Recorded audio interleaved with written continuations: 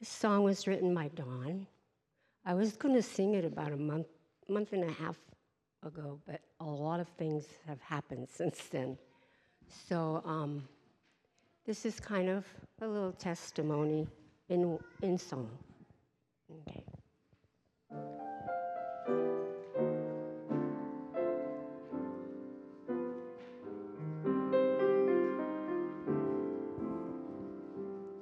Feeling low, feeling loneliness, feeling lost and so afraid. I'm fine, we say, though we hurt inside. Life is such a masquerade.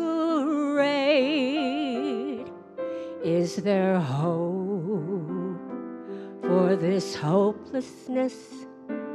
Will it ever go away?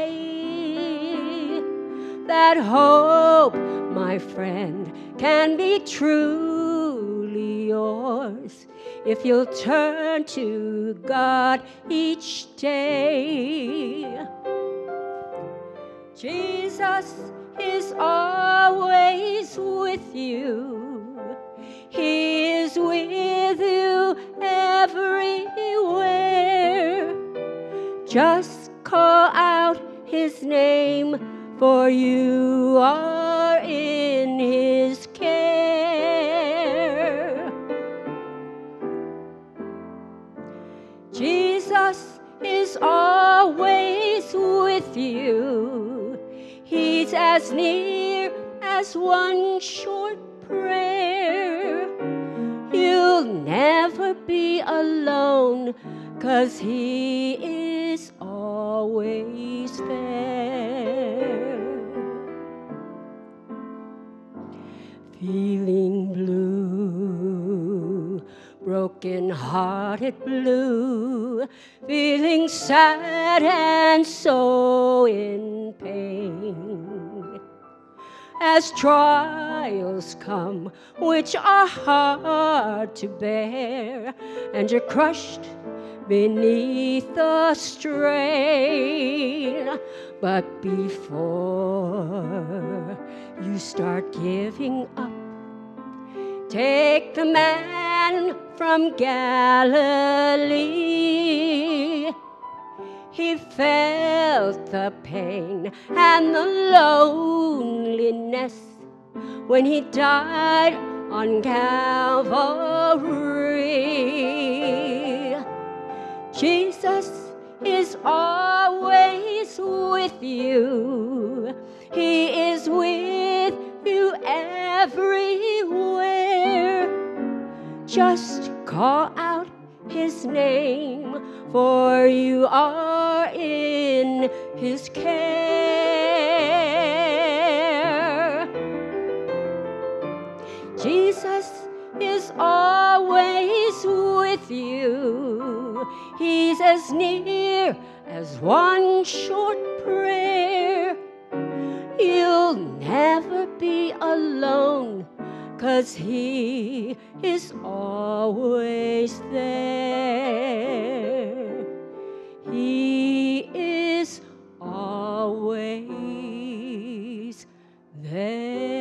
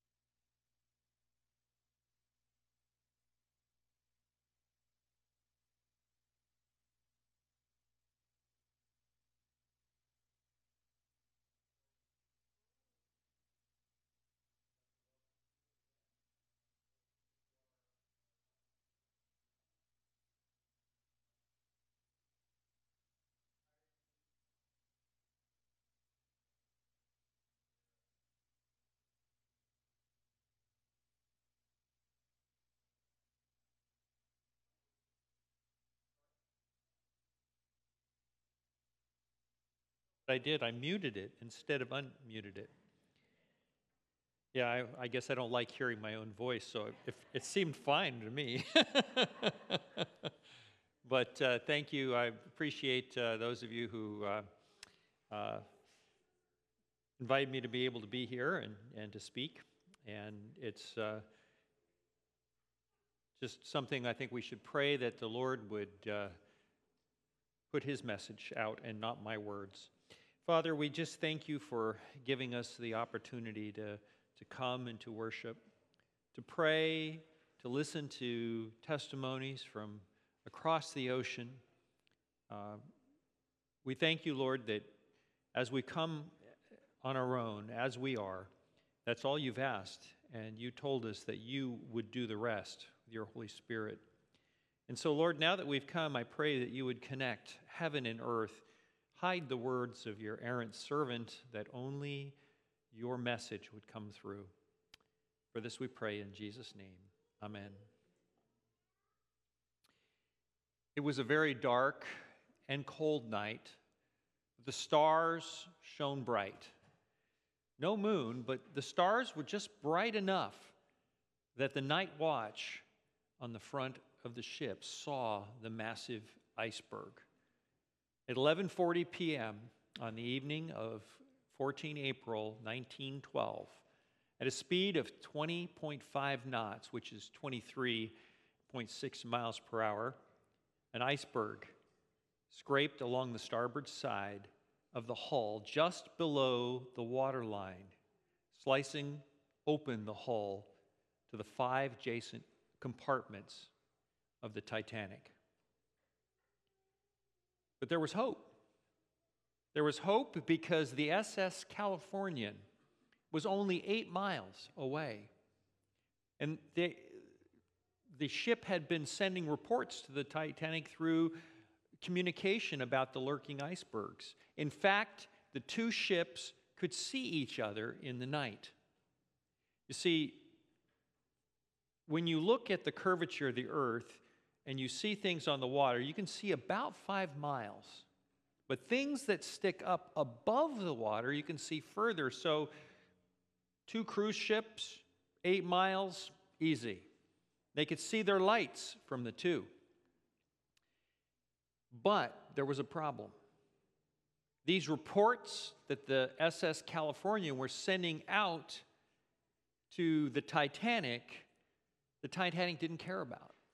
In fact, the operator of the radio on the Titanic was irritated about these reports because this is the Titanic. We're unsinkable. They were irritated about the reports. What he wanted, the radio operator on the Titanic, was to get the faint signal from Newfoundland, where he knew that if he got the morning's news and the stock information, he could get a handsome tip from the people on board the ship. In fact, one of the actual architects on the ship said, "Hey, if you get those reports, we need to have this ship be the best ship that's ever been out there. We've got the richest people up on this ship, and so we need those stock tips, and we need the news of the day." And so, as the radio operator, his name was Jack Phillips, literally told Cyril Evans, the 20-year-old operator on the Californian, "Shut up. We don't want that. Be quiet." Well, this offended Cyril. In fact, not only did he shut up, he left the radio room altogether. Really, something that a sailor is not supposed to do is leave his watch, right, ever. But he was offended. And he knew that the Titanic was the only other ship out of there, so if the Titanic doesn't care, I'm shutting it down. And he shut down the radio room, and he went to bed. 20 minutes later, when the Titanic was sinking, there was no one on the closest ship listening. It took 2 hours and 40 minutes for the Titanic to go down. You realize it would have only taken the California about 45 minutes, roughly, to reach the Titanic for where she was. But since they were on different courses throughout the evening, the California's lights got less and less and less, and then finally they went down over the horizon. So 1,517 souls were lost. Not because a ship hit an iceberg, but because somebody was offended. Think about it. California could have actually been there before the ship went down. Because somebody was offended. 1,517 lives were lost. So whose fault was it? Or is it when somebody's offended? Is it the overly sensitive individual? Or is it the fault of the one who did the offending? You know, I ran into an interesting statistic from the Adventist News Network as to why members leave the church. Variety of reasons, and they all had little numbers by them, but the one that stuck out to me was that 63% say that they left the Seventh-day Adventist Church because somebody or something offends them. 63%. It's over half. I see some heads nodding out there. I think you probably have seen that. Maybe it was perceived hypocrisy that offends them. Criticism. Take your pick. Whatever it is, whatever it was, they were offended by it. And most actually leave in their 20s. You know, I think that is seen today because we talk about what they have. In fact, there's a term for it. It's called the culture of outrage. You know, people are just now outraged over something that's put online or whatever it is. And typically, not always, it's the young. Something about being passionate about something, something about being idealistic, something about when you're young, you have all these things, and so we become more outraged, maybe, a little bit easier. And so more people tend to stop going to church because they're offended, and they tend to be younger. Now, many of you may have children. You may be able to look back at your own children who aren't attending, and you could probably pinpoint through conversations of when this person or that person was offended and for why. And they're not there. But now we are in a unique position. We have this thing called the internet. See, the internet, what it does is it gives offended people an opportunity to find each other and commiserate in their offense, right? It's exactly what it does. If you're outraged about something, you put it, and there's going to be a Reddit thread out there, and you're going to find all these other people who are outraged over exactly the same thing, and you're going to go, see? This is why I am outraged. And so then if your family or anybody tries to speak any sense to you, yeah, it's deaf ears, right?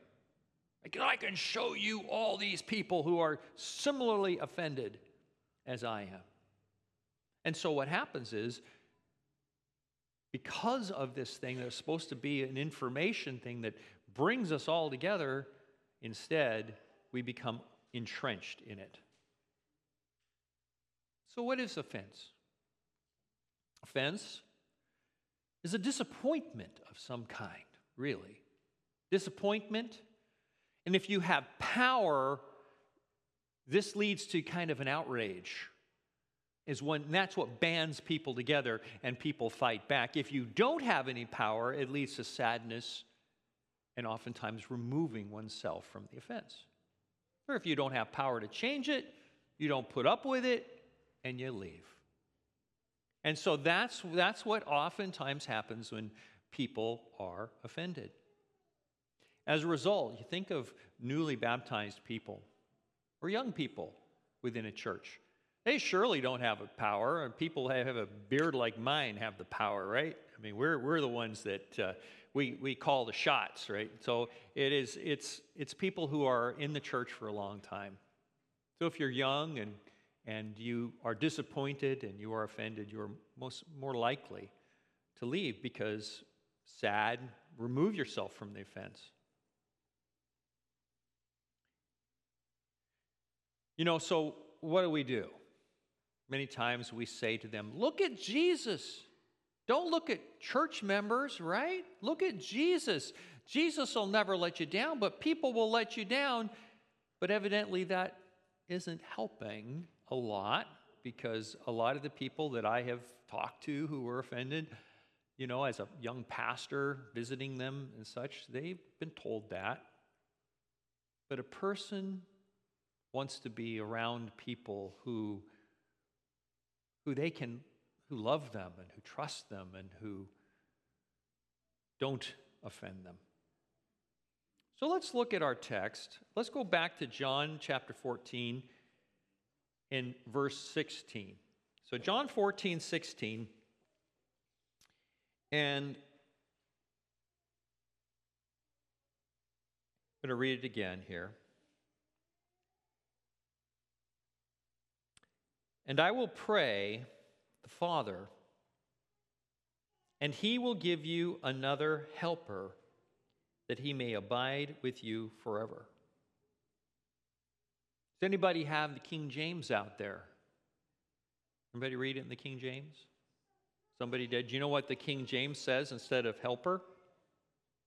Anybody know? Comforter. That's right. I will send you a comforter. Now, I wondered about that.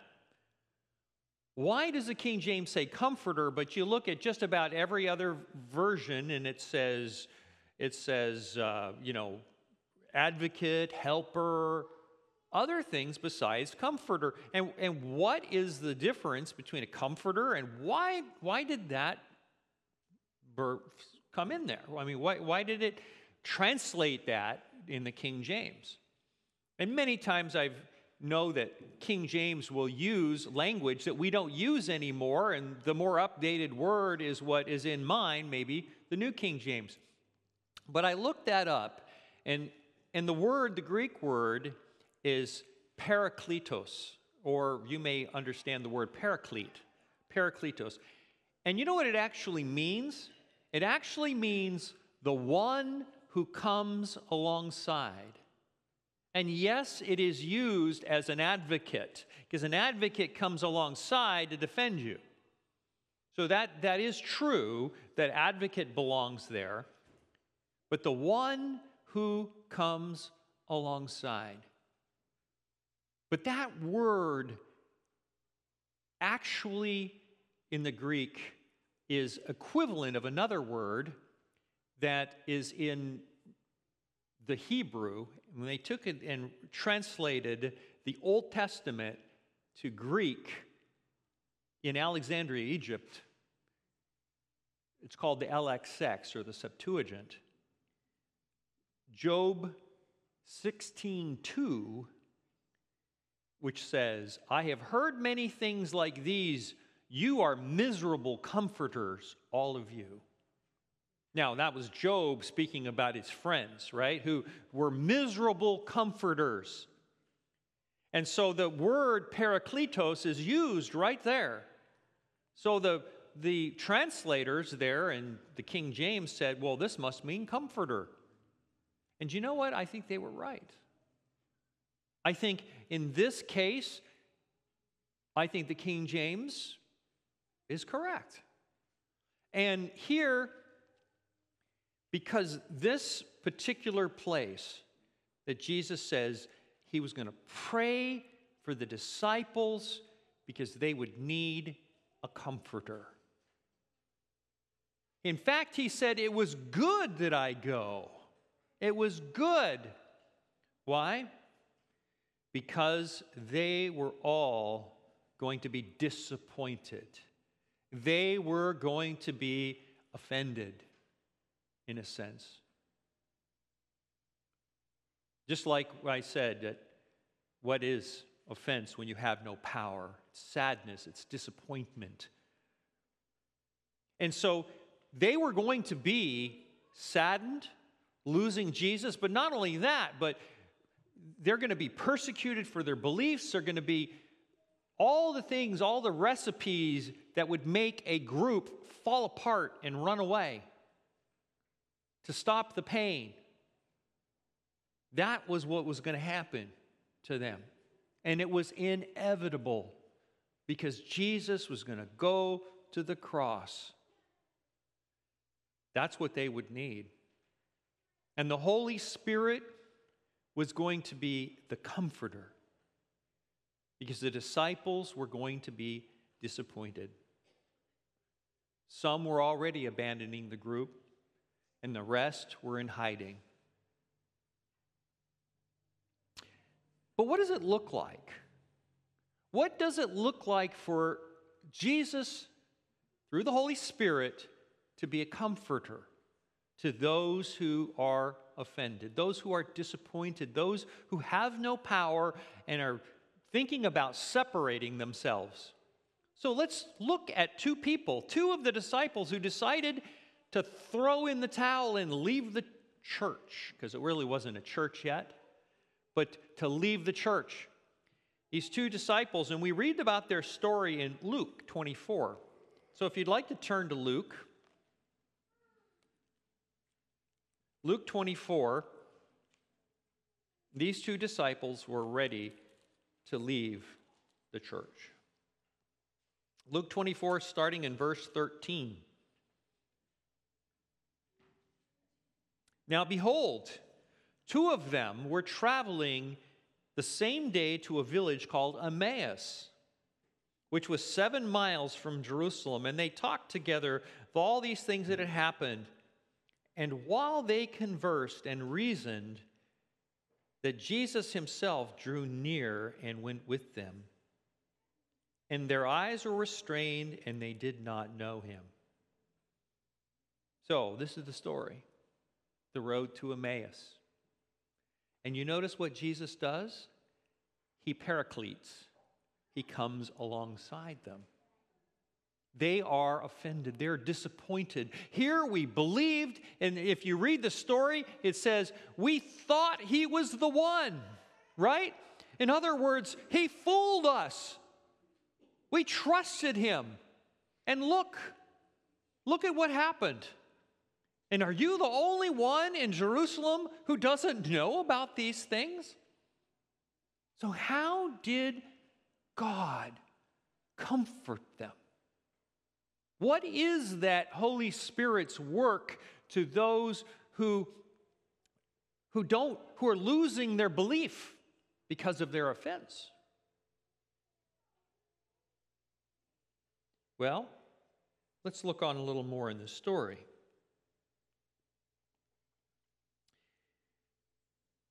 And he said to them, what things? And so they said to him, the things concerning Jesus of Nazareth, who was a prophet, mighty in deed and word before God and all the people, and how the chief priests and the rulers delivered him and condemned him to death and crucified him. And we were hoping that he was who was going to redeem Israel. It's kind of like when somebody comes to the church and becomes offended. Maybe they see hypocrisy. Maybe they see it's not what they thought it was going to be. Well, I was hoping this would be the true last day church, but out the door.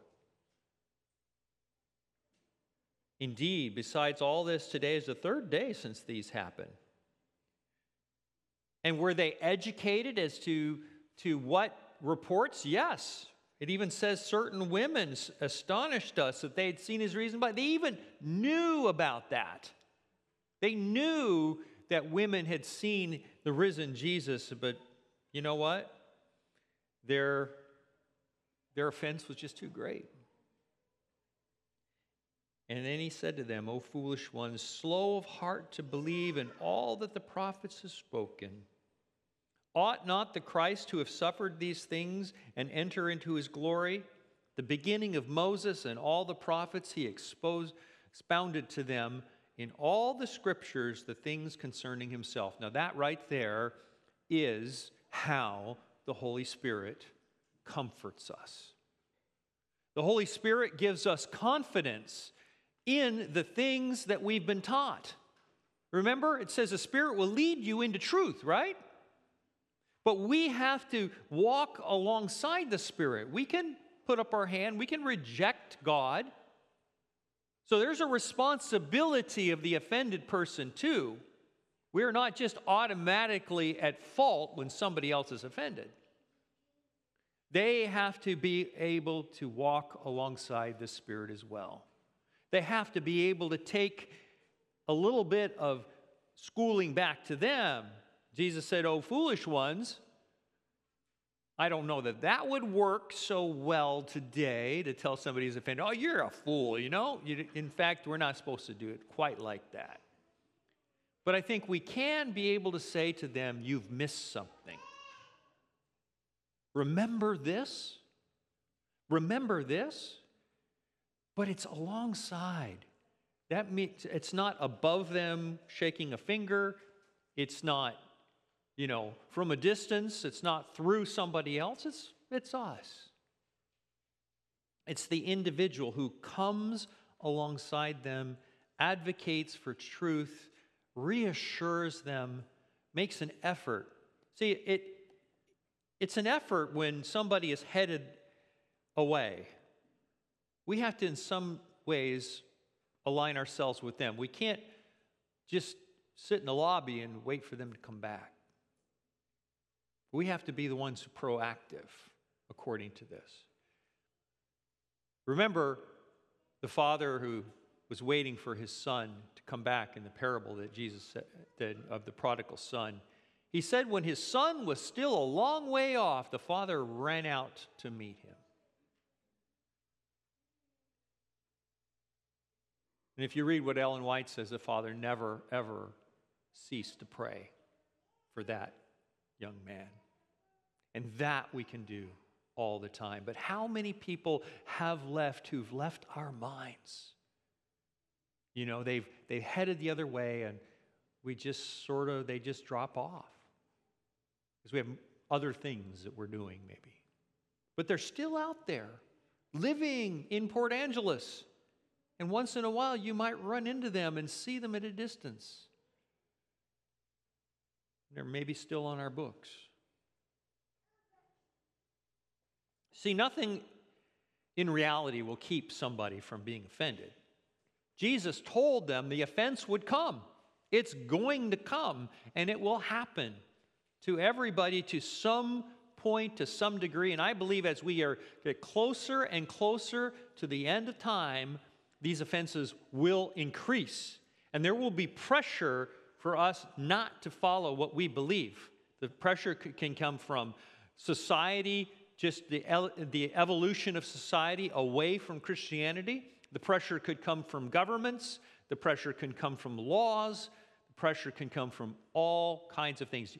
Relationships with other people who see us as really not doing what we should be doing.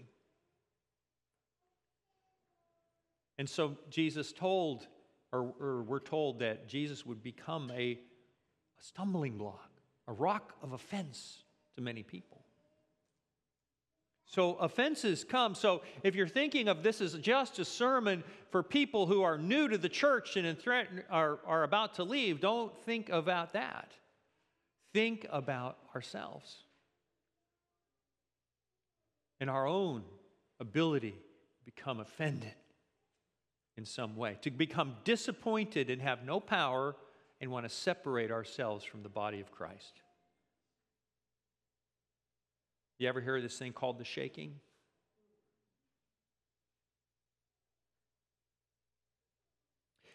So no, in reality, nothing will keep someone from being offended. The enemy of souls knows exactly what will offend us and how to implant that doubt in our minds.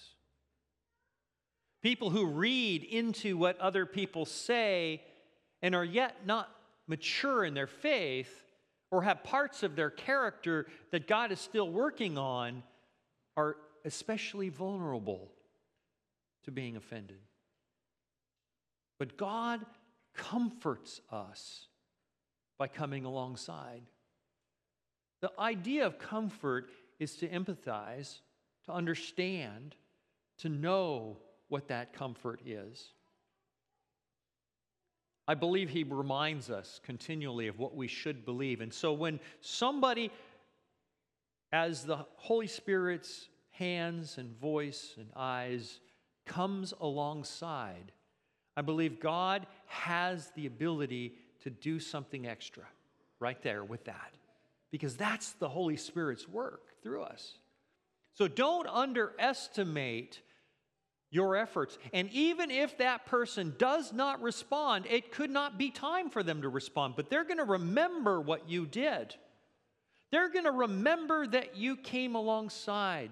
They're going to remember that you're keeping the relationship with them going anyway, even if they're not coming to church. And they're going to see, someday they're going to look back and they're going to say, you know what? I should never have left. Something will happen, and their heart is softened at exactly the right time. And then all those things that were implanted by the Holy Spirit come back in there.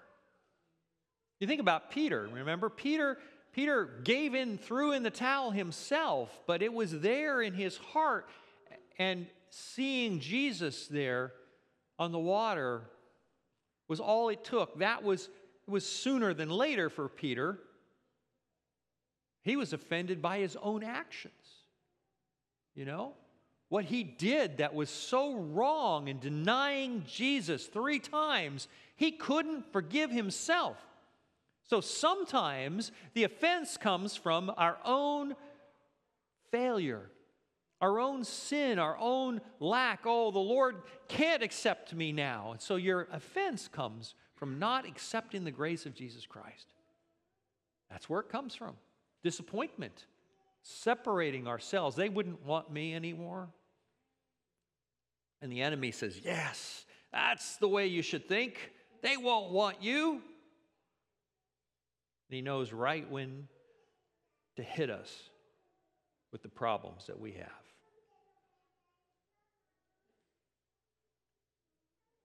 For those of you who've been offended in some way, allow the Holy Spirit to come alongside. Sometimes it is in the presence of another person. Sometimes it's by studying your Bible, by reading your Bible. The Holy Spirit can speak to you directly and come alongside. Your eyes just sometimes hit the right verse, and you stop and don't think, oh, I'm going to get closer to God by reading large sections, chapters. No, sometimes just a few verses. And then let those verses sink in. It's God coming alongside, the Comforter. Especially when you're feeling down, when you're feeling separated from the church and the group, when maybe you haven't been there a long time. That's the time to take out your Bible, to read a few verses, and to pray that God would come alongside. Don't harbor that offense. Don't just dwell on it, but seek out support. Build the bridge back across. To harbor an offense is definitely, again, the ground of the enemy. You know, Jesus wants you to be like the 2 disciples. Once they spent time with him, once he came alongside, they went running back to Jerusalem. They went running at night.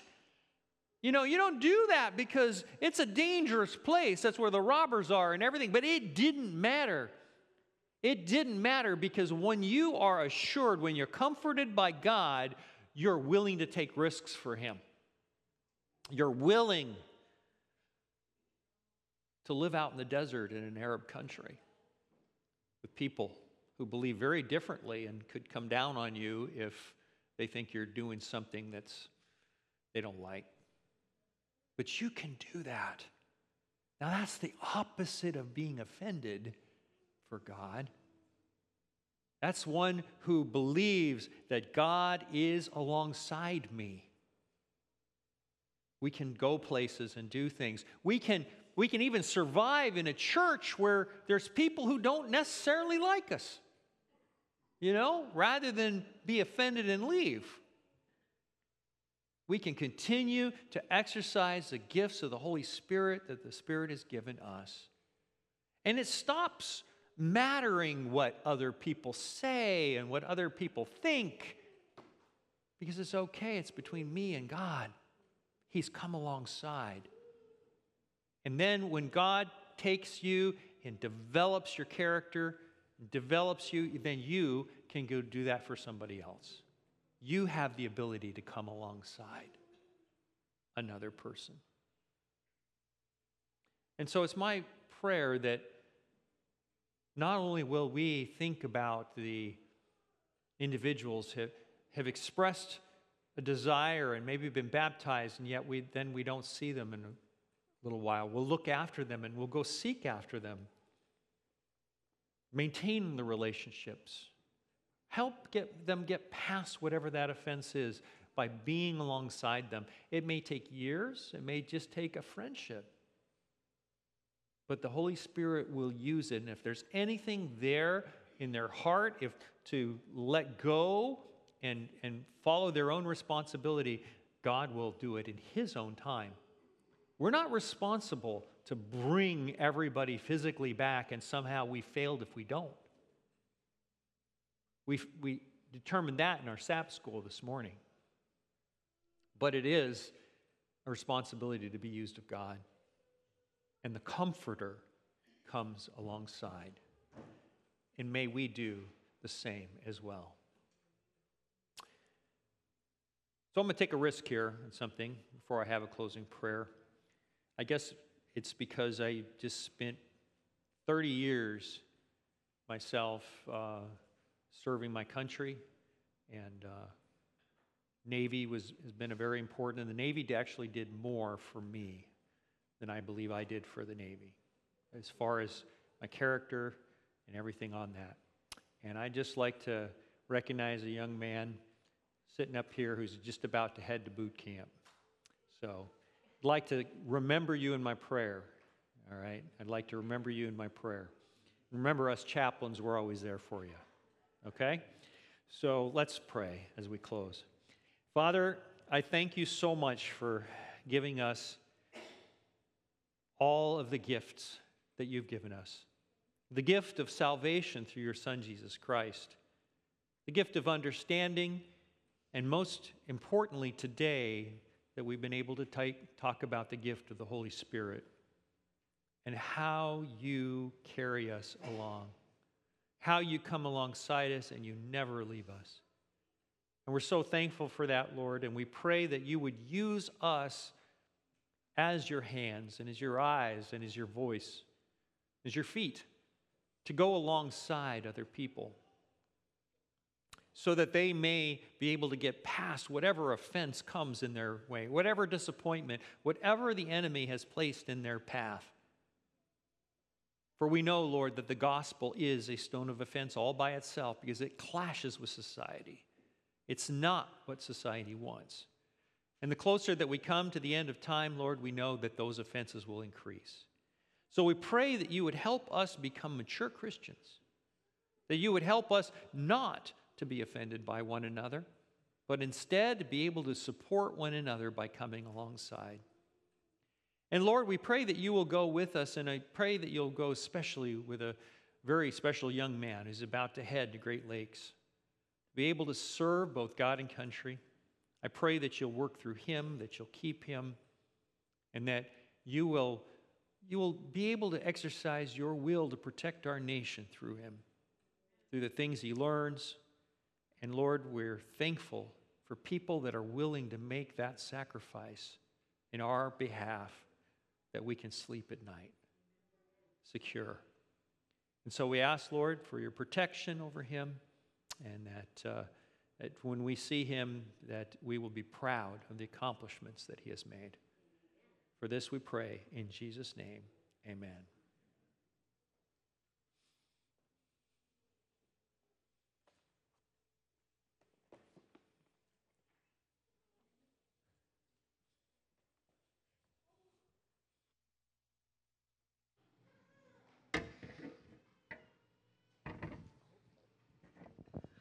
We are going to sing Sweet, Sweet Spirit, so please stand and sing loud and clear. Shake the rafters.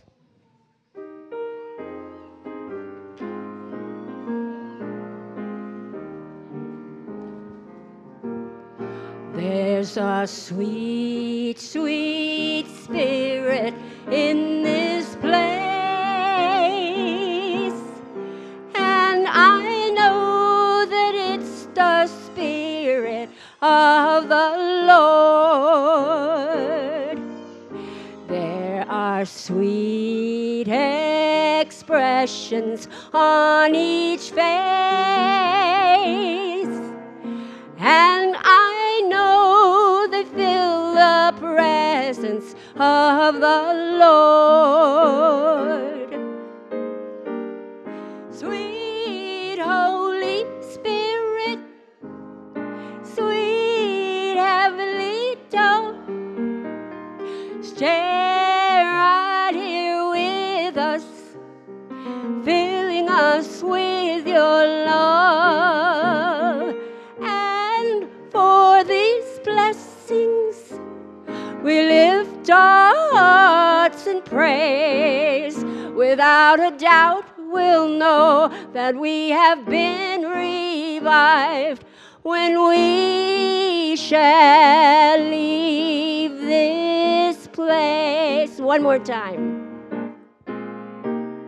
Sweet, sweet Spirit in this place, and I know that it's the Spirit of the Lord. There are sweet expressions on each face, and I know that fill the presence of the Lord.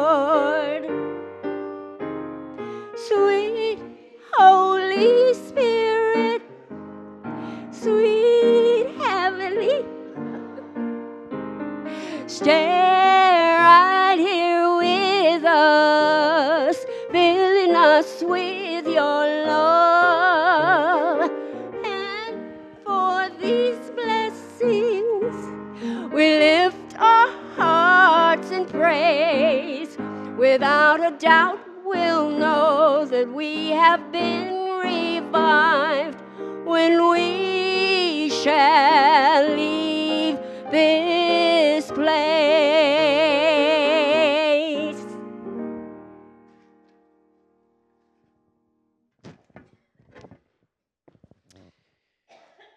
And now unto him who is able to keep you from stumbling, and to present you faultless before the presence of his glory with exceeding joy. To our God and Savior, who alone is wise, be glory and majesty, dominion and power, both now and forever. Amen.